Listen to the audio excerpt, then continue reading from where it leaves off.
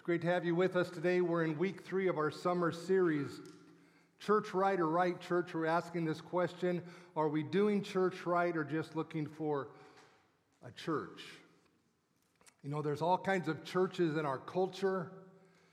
There are all kinds of churches in our community, in our county. I tried to find out how many churches are in Clackamas County, but I couldn't find anything accurate.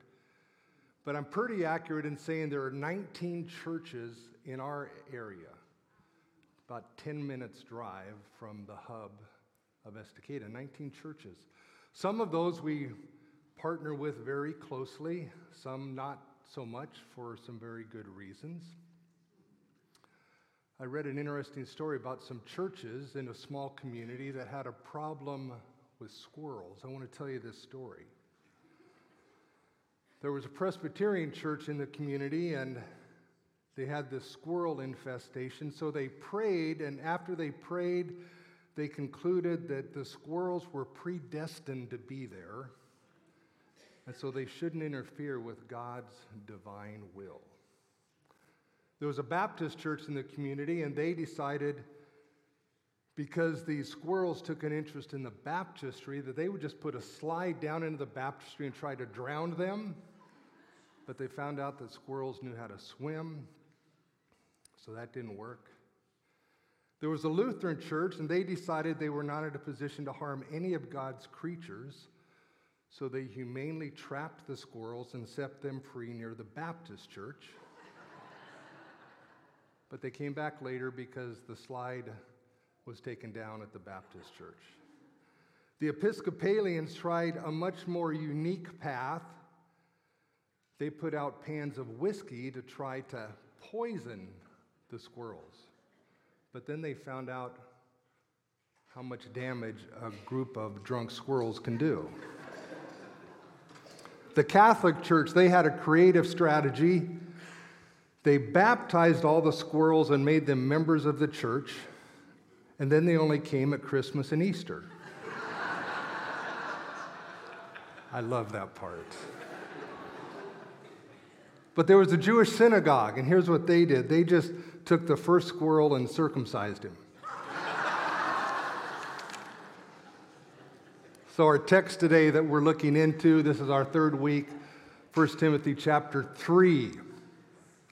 It's a pretty succinct passage, and it all ties together.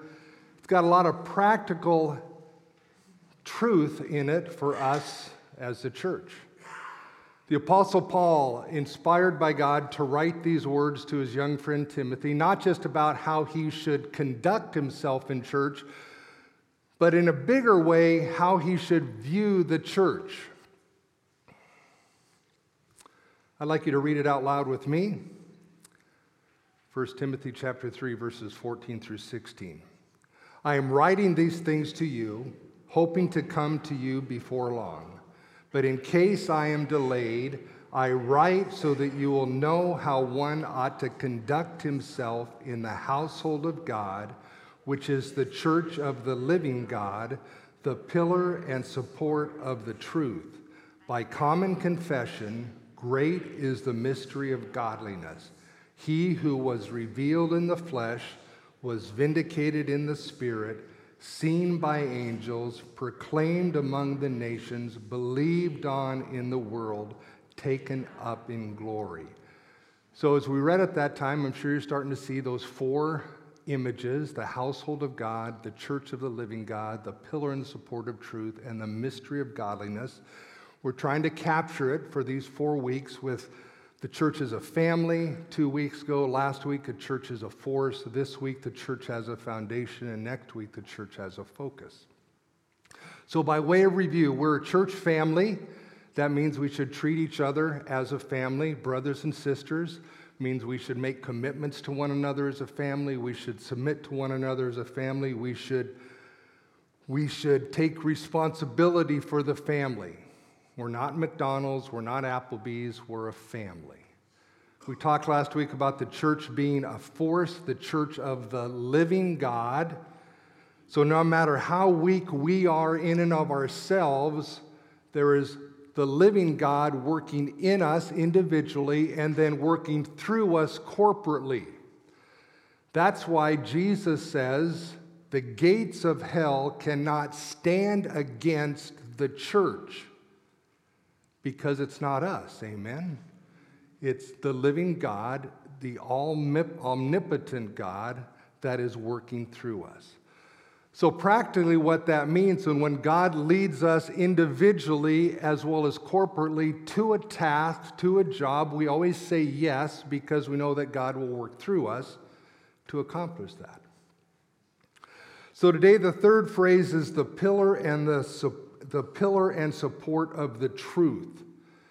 Now I tried to capture that with this word foundation because I like the alliteration. It's just kind of the way my mind works.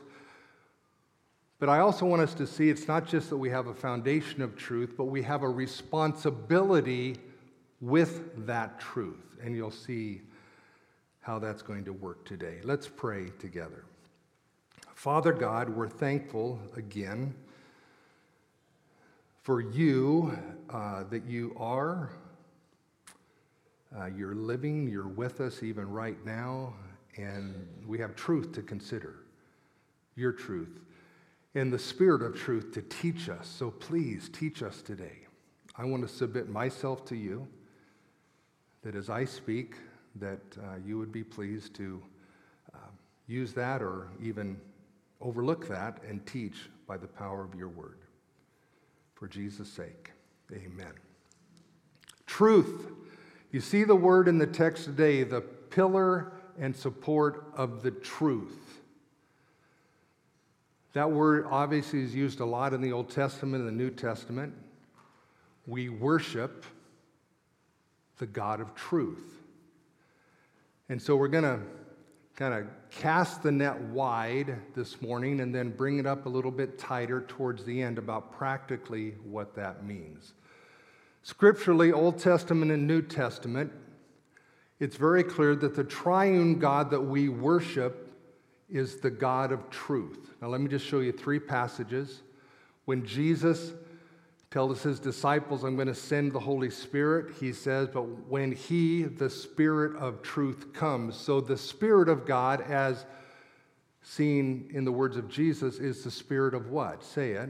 Spirit of truth. You're familiar with the John 14 passage where Jesus says, I am the truth. Not just I speak truth or I tell you the truth. He says, I myself am the truth. And then in the Old Testament, there's this passage that Jesus actually quotes while he's on the cross. I don't know if he quotes it, but he alludes to this, where it says, into your hand I commit my spirit. You have ransomed me, O Lord, God of truth. So we see that Jesus, even in that prayer, and from the Old Testament, that God, in this sense, I think God the Father, is the God of truth.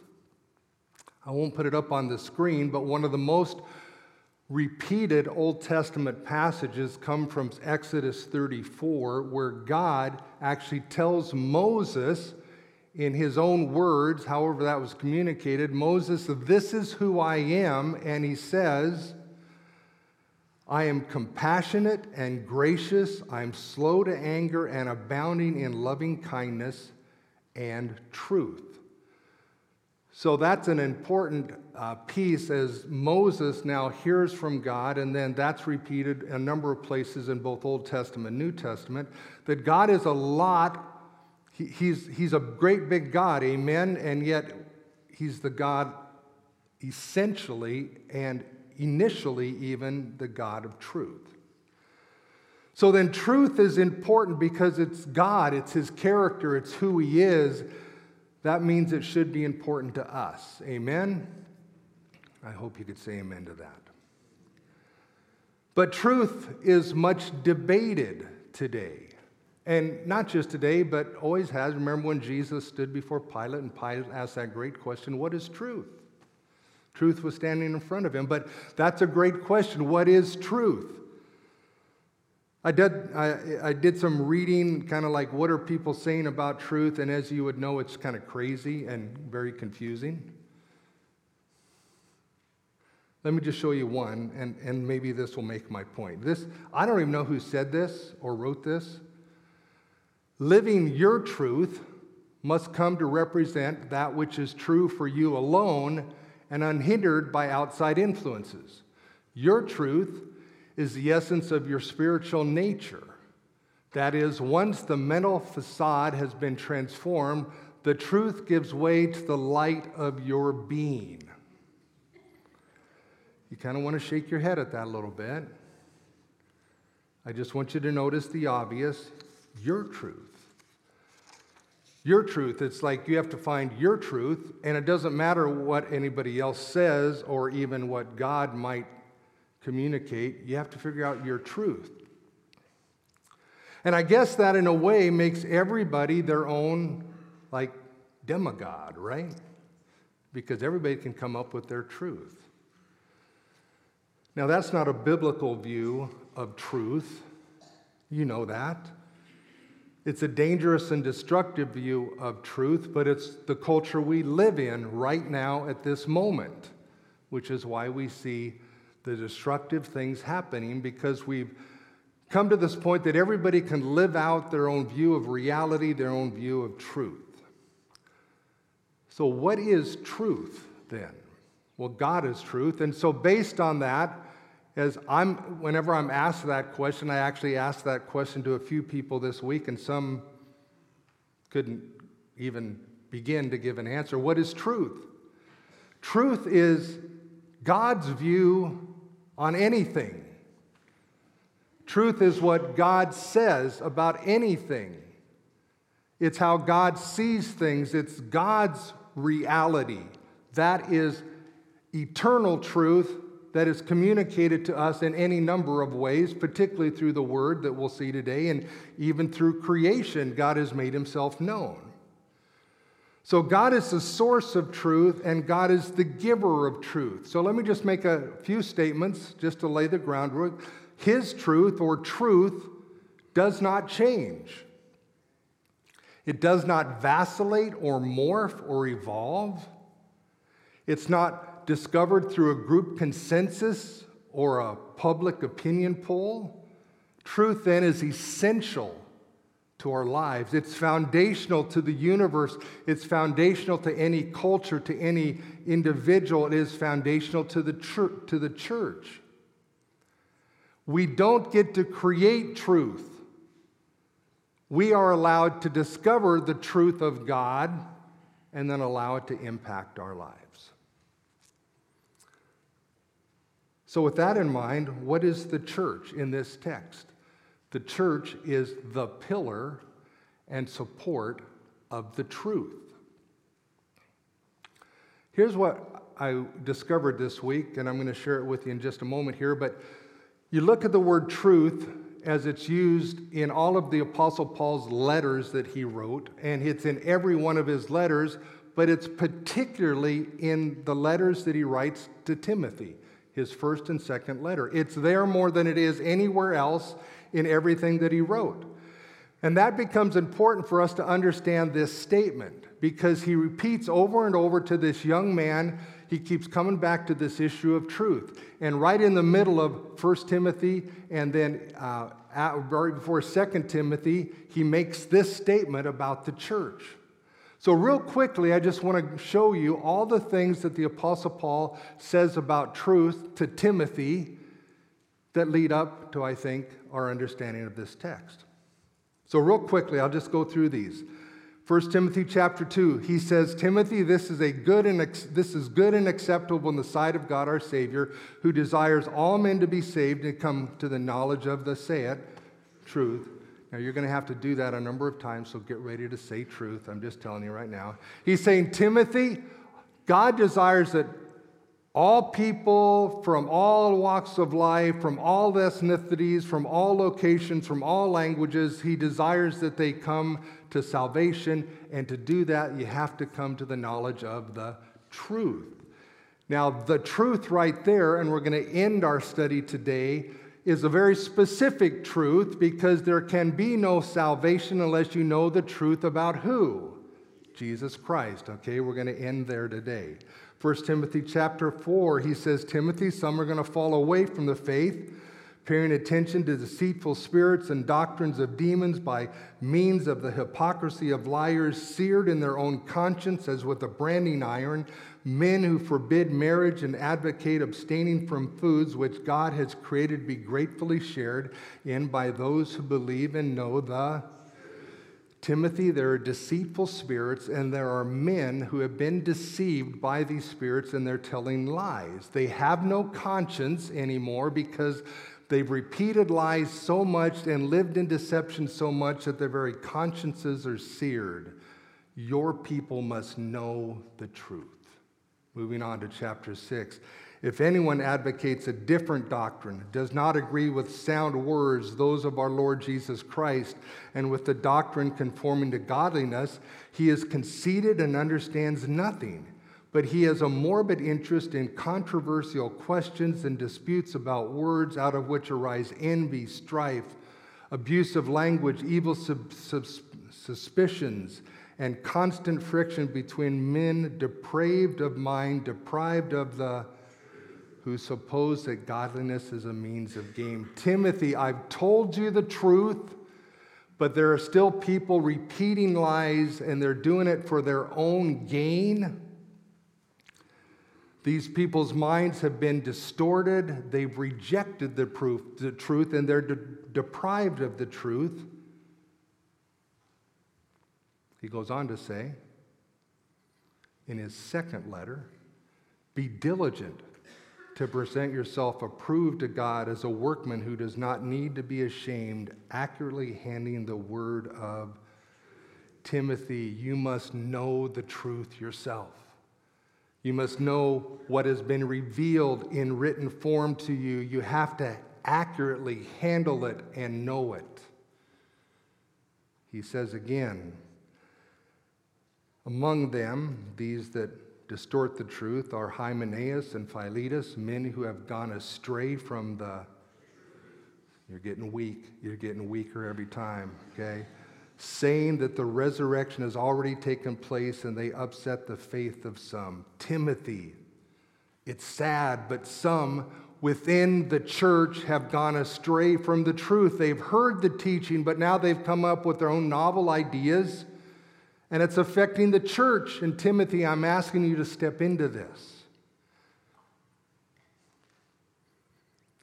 He moves on. Just a short sentence later, the Lord's bondservant must not be quarrelsome, but be kind to all, able to teach, patient when wronged, with gentleness correcting those who are in opposition, if perhaps God may grant them repentance, leading to the knowledge of the and they may come to their senses and escape from the snare of the devil, having been held captive by him to do his will.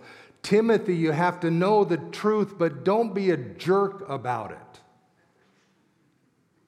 You need to be gentle. You need to speak in ways that will help them understand. And if you do that, maybe God will help them repent, and they've been held in the snare of the devil because they're believing lies. And Timothy, that's always what happens when you believe a lie.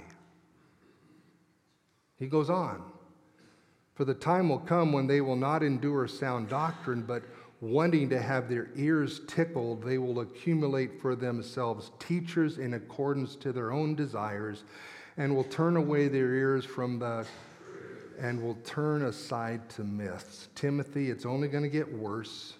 Church people will just want people to stand up and make them feel good about themselves. And their eyes will kind of be numb to the truth. They don't want to hear it because it causes them to be uncomfortable. And they like these other things better. And then in the middle of all of that, he says this, I write so that you know how one ought to conduct himself in the household of God, which is the church of the living God. Read it with me. The pillar and support of the truth. Timothy, this church I put you in charge of must understand the truth and what their responsibility is regarding the truth. So let's dig into that phrase then. What does it mean, pillar and support of the truth? One big question is, are those kind of just synonyms, pillar and support, to drive home this foundational nature of truth? Possibly. But I think they're enough different that he's actually making 2 points about the church's responsibility for the truth. This is one of the places where the Apostle Paul uses architectural terms, but this is the only place it's related to the truth in his writing. So the question for us today, as we gather as a church, as I stand up in front of you kind of as one of the Timothys of this flock, what's our responsibility to the truth that God has entrusted to us? Now here's what's really interesting. When those words were read by Timothy, Timothy didn't have the blessing of the completed written word of God that we have today. He had Old Testament scripture. Even all of the New Testament hadn't been written down yet. It certainly wasn't put in a book that he could look at. So we're really blessed, amen? And I would say we do not appreciate how blessed we are as followers of the God of truth that he's given us this book. It's written, it's objective, that we can pore over, that we can pray about, that we can read and memorize and preach and teach and share with people. We have the beautiful revelation of God's truth in a book. Understand, the historic Christian doctrine is that the God of truth has revealed himself in the pages of a book. And that book is different than any other book. It is for his glory, it's for our good that he's given us this book. There is no other book that stands next to it, and let me just say here that if there's a so-called church that takes another book and holds it up to the Bible, that would make that group a cult. It's one of the defining features of a cult. They don't hold to just the Word of God. They take other writings and say this is equal to the Word of God. Every other cult or every cult has that distinction. What makes the Christian church historically different is we say the Bible is God's truth, period. Please make that distinction. Now, the Bible doesn't speak to every topic in life, but the topics that it speaks to, that's God's view of it. That is truth. God's word speaks to many issues today that we call cultural issues. But if God's word speaks to them, that makes them what? Biblical issues. A lot of people say you can't speak about that. That's a cultural issue. Well, if the Bible speaks about that issue, that makes that issue a biblical issue that we can speak to authoritatively. So God speaks to the issue of sexuality and gender. His word is very clear on that. There are two, a male and a female, and God has determined that, and there's a proper use of the sexuality between those two genders. That's the truth. It's in the Bible. God's word speaks to the issue of human government, what its purpose is, how he uses it, and when there would be times when we resist it. God's word is clear on those things. That is truth. God's word speaks to the issue of family. What God says about family in his word is the truth. Are we getting that? And there's lots of opinions about family, what makes up a family, but God says a family, the nuclear family, is mom, dad, husband, wife, and their children. That's the family. God's word speaks a lot about money, a lot about possessions, what our view should be towards them.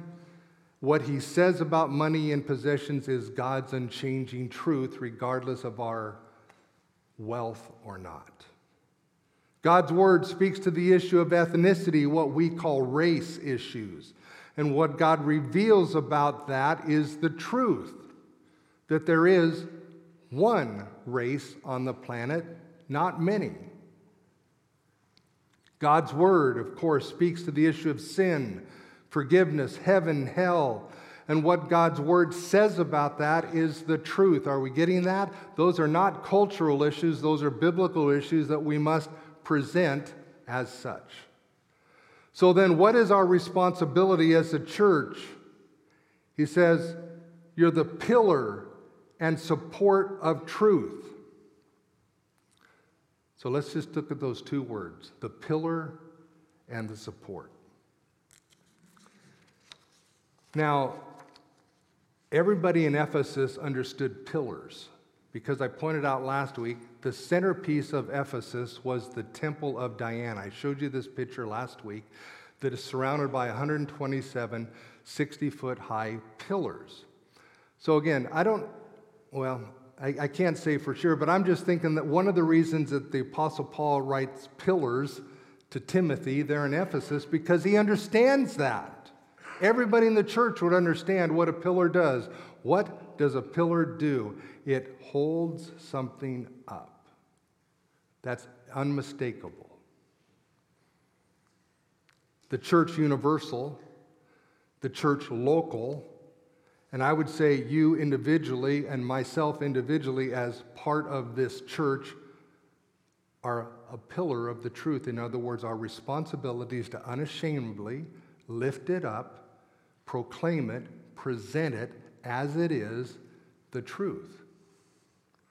So what does that mean for us as a church family? What that means was when you come in here, you should hear the Word of God spoken, not somebody's opinion. When you ask questions in this building, our first response should be, well, what does God say about that in His Word? Our children should be taught the Word of God. Our teenagers should be taught the Word of God. When we have marriage issues, we should speak to those issues from the Word of God. See, a pillar just keeps holding up what is true. So we need to be ready in every situation to say, well, let's look to the Scripture. Let's see what God says about that. Let's lift it up. Now, if we keep doing that as a church, I believe that will be more and more costly in our culture. Are we willing to still be the pillar of the truth?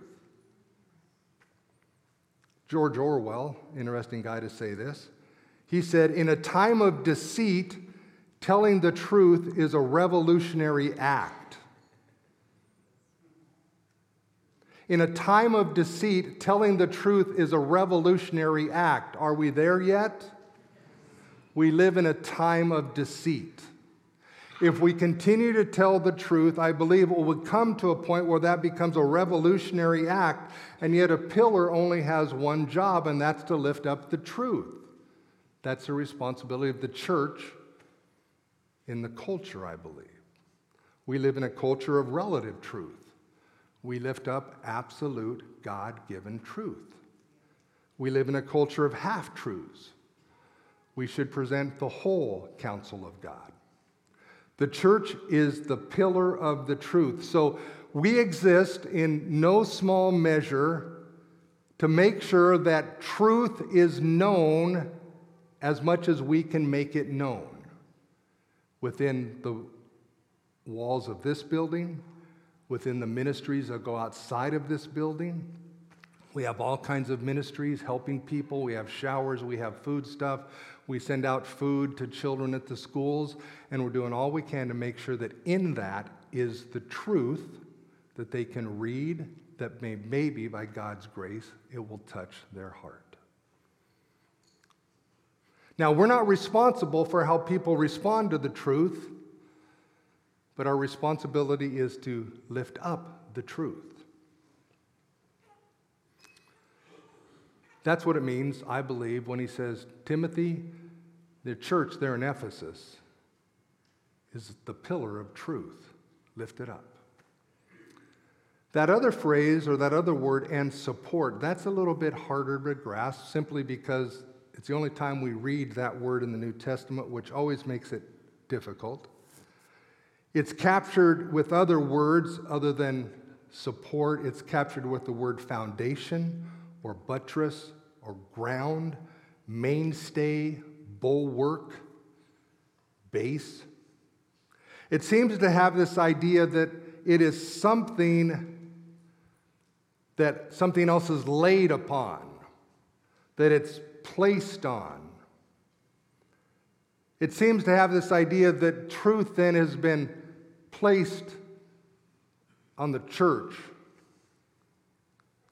It seems like the Apostle Paul is saying this, that the church, as it has this responsibility to lift up the truth, must first receive it, accept it exactly as God intended to. It is the truth, and to accept it.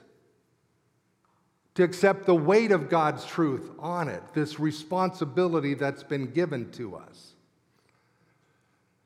So we understand this pillar is proclaiming it or lifting it up. This support is to accept it and to hold it and to receive it as God designed the church to do. See, we can't lift it up if we first don't accept it as it really is. Amen? We won't proclaim it boldly if somehow we're really wondering, is this the truth? Is the Bible really what God desires to communicate as truth? You see, we can't proclaim and lift up God's truth unless we first accept it and receive it from God as truth. Let me say it another way. We have to receive it personally before we can proclaim it practically or publicly. That's us individually and us corporately. We have to accept God's word has been given to us so that then we can take the responsibility to give it out to other people honestly and even boldly. Let me show you an illustration of this. The church at Thessalonica. Look at what the Apostle Paul writes to them. For this reason, we also constantly thank God that when you received the word of God, which you heard from us, you accepted it, not as the word of men, but for what it really is, the word of God, which also performs its work in you who believe. The Apostle Paul's writing, said, I am so thankful for you guys. We came and we presented to you the word of God, and you received it, not because we gave it to you as somehow the apostles, but you recognized that what we were giving you was the word of God. It was truth, and you received it as such. Understand, the word of God is presented in the words of men, right? Men speak the word of God. But it is to be received as the word of God. Even as I'm before you today, I'm speaking, but I'm speaking to you the word of God. Are you receiving it as such? And notice that when the Thessalonians received the word of God, it performed its work in them, because that's what God's word does. Now, here's what's really interesting. I don't know in what setting the Apostle Paul spoke the word of God to this church, but by his own confession, the Apostle Paul says, I'm not a skillful speaker. You could read that in 2 Corinthians 11. He says, I'm not a good orator, and I think that's a little bit what's behind this. We spoke it to you, and maybe we didn't speak it really good, but you received it as it really is, the word of God. And it changed them because they received it probably from a really poor presenter, the Apostle Paul himself. Now, if you didn't see it, there's a real important application for us if we're going to do church right in our culture. Let me draw the application to make sure that you get it. To do church right means that you come to church expectant to hear the word of God. You come ready to receive the word of God. You come alert. You come prepared. You might even read the text ahead of time to know what whoever's speaking is going to be speaking about. Did you know that's in your newsletter every week? How many of you actually knew that? Yeah. We tell you on Friday or Thursday what it is somebody's going to be presenting to you from the Word of God. And you can read it ahead of time. You can become familiar with it. And then you might even pray for whoever's going to preach that day. See, that's coming expectant to receive the Word of God. You might even go to the bathroom before church so you don't have to get up right in the middle of the sermon. You come ready. That's doing church right because you're expectant to hear the Word of God spoken to you. Let me tell you what looking for the right church means. It means you're looking for the best orator, the best communicator, the best storyteller, the one that can hold your attention, the one that can keep you awake at least, the one that can make you laugh, make you cry, make you feel good, make you feel guilty, all in one sermon. You're just looking for the right communicator. Understand, people look for the right church anymore instead of trying to do church right. Hear me now. If we are doing church right, then it shouldn't matter who the communicator of the word is. What should matter is the content of the message. Amen? Is it the Word of God? So whoever's giving you the Word of God becomes absolutely not important. Are you hearing the Word of God? It's not about the communicator of the Word, it's about the content of the Word. That's doing church right. You're just expectant that you're going to hear the Word of God, and as you believe it and allow the Holy Spirit to work, it's going to change your life regardless of how poorly it was presented. Let me say it one more way.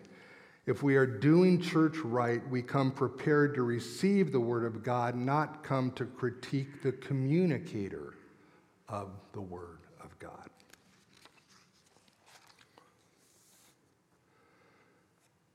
Many of you know the Old Testament story of Jonah. He's a prophet. He was the preacher who didn't want to preach. Remember? Go to those people, and he says, I don't really like those people. I ain't going to those people to preach. And so he went the other way. God gets his attention, and he ends up going to the people because he's supposed to preach to those people, and he doesn't even like those people. So he ends up getting there in Nineveh, and he preaches a sermon. Here's his sermon. You ready? Yet 40 days and Nineveh shall be overthrown. That's the sermon. I've preached over 1,500 sermons, prepared others. I've heard lots of sermons. You have too. That is a terrible sermon. It's terrible. It's like he didn't even prepare. Where's the catchy introduction? Where's the smooth transitions, the funny illustrations, the gripping conclusion? It's not there. And yet, how do people respond to this terrible sermon? Well, it tells us, and the people of Nineveh believed God. They called a fast and put on sackcloth, from the greatest of them to the least. How does a really bad sermon get such an amazing response? Because it was the Word of God. And the Word of God accomplishes what He wants it if it's presented clearly and believed.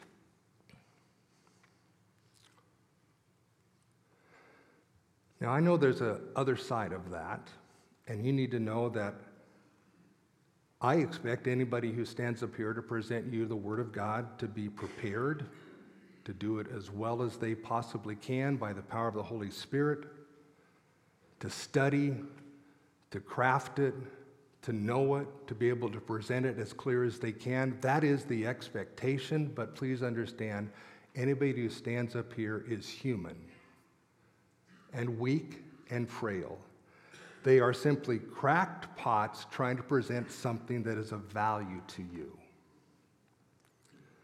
But if they're presenting the Word of God, then it's your responsibility, if you're doing church right, to receive it, regardless of how it's been presented, Understand that anybody should be able to come into these chairs on a Sunday morning and be expecting to hear the Word of God and leave being blessed and challenged because you heard the Word of God. You didn't hear a well-crafted, choreograted sermon.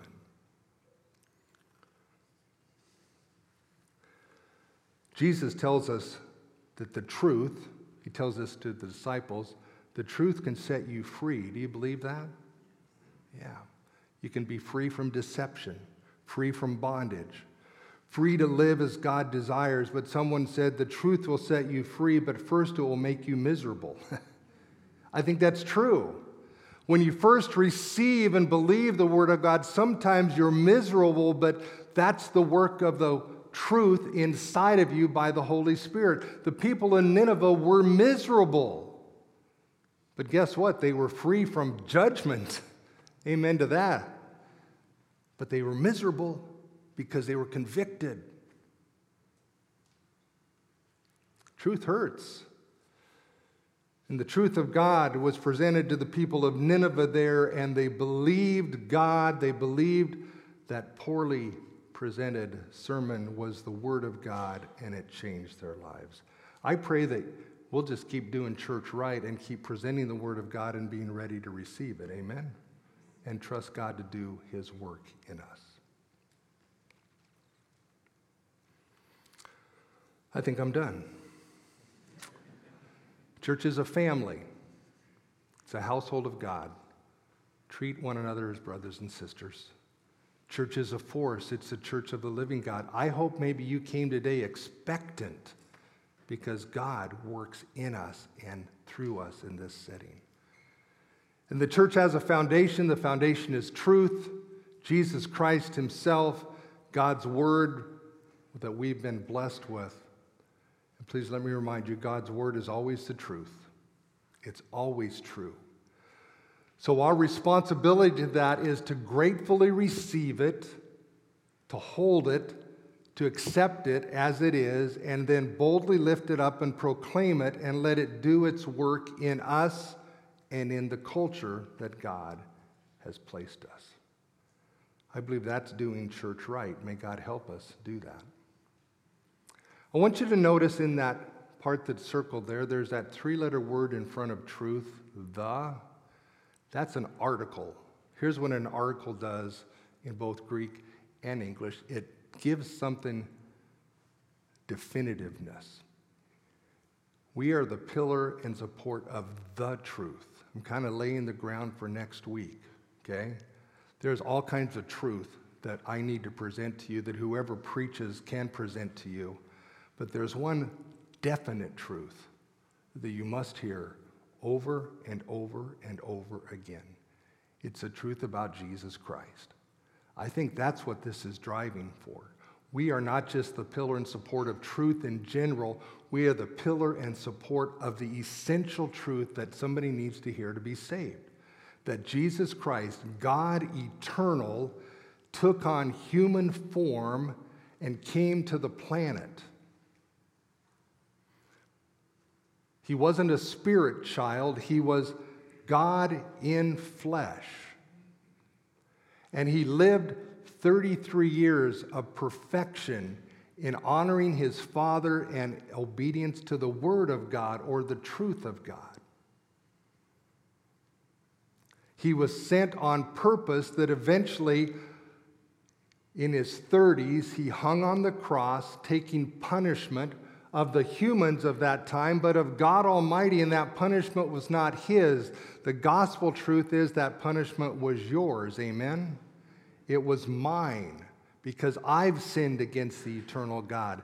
But there's plan was always been in place from eternity past that He would solve our problem by coming to us, taking our sin, and receiving the punishment so that if we would believe, put our absolute, complete trust in Him, then the judgment that should be ours is now accepted on Jesus, and we then get His righteousness. That's the gospel truth. We need to keep coming back to that over and over again. those of us that have the opportunity to stand in front of you preach, that's always kind of a point where we talk about one another's sermon. Did you get to Jesus? Because if you didn't get to Jesus, you didn't give us everything we needed. As I was working with some pastors, this goes back a few years ago, one of the pastors says, what makes a sermon a Christian sermon? Somebody said, well, if it's at the Bible, no, that's not a Christian sermon. Well, if it's in a church, no, that's not a Christian sermon. A Christian sermon is a sermon that gets us to Christ, eventually, in the Word of God. And understand, Old Testament, New Testament, it all is pointing us to one particular truth, the truth of Jesus Christ. So as I say that again, I challenge and pray for anybody here that you know about Jesus, but you haven't surrendered your life by calling out to Him and simply saying, God, I need you. I'm a sinner. I receive what Jesus Christ has done for me. I give myself over to you. You could do that today as we pray and even as we sing, as we close. Let's pray together as the musicians come. Father God, we're thankful again that You've entrusted us with truth and that You're the God of truth, and there's so much changing around us. I'm just so thankful today that You've never changed. And what You communicate to us has never changed. And we struggle because, Father, we recognize that Your truth is becoming more and more revolutionary in our culture. Would You please help us hold on to Your truth? Help us, Father, because we know it's hard at times in our personal lives with family and friends. We know sometimes that people at work, it's hard to just say, no, this is the truth, but help us be those people that would present the truth. Father, I will pray. I always pray for anybody here that they just need to submit to You, to come to know truth in a personal way. Please work in them right now. Move them to call out to You for forgiveness, even for healing.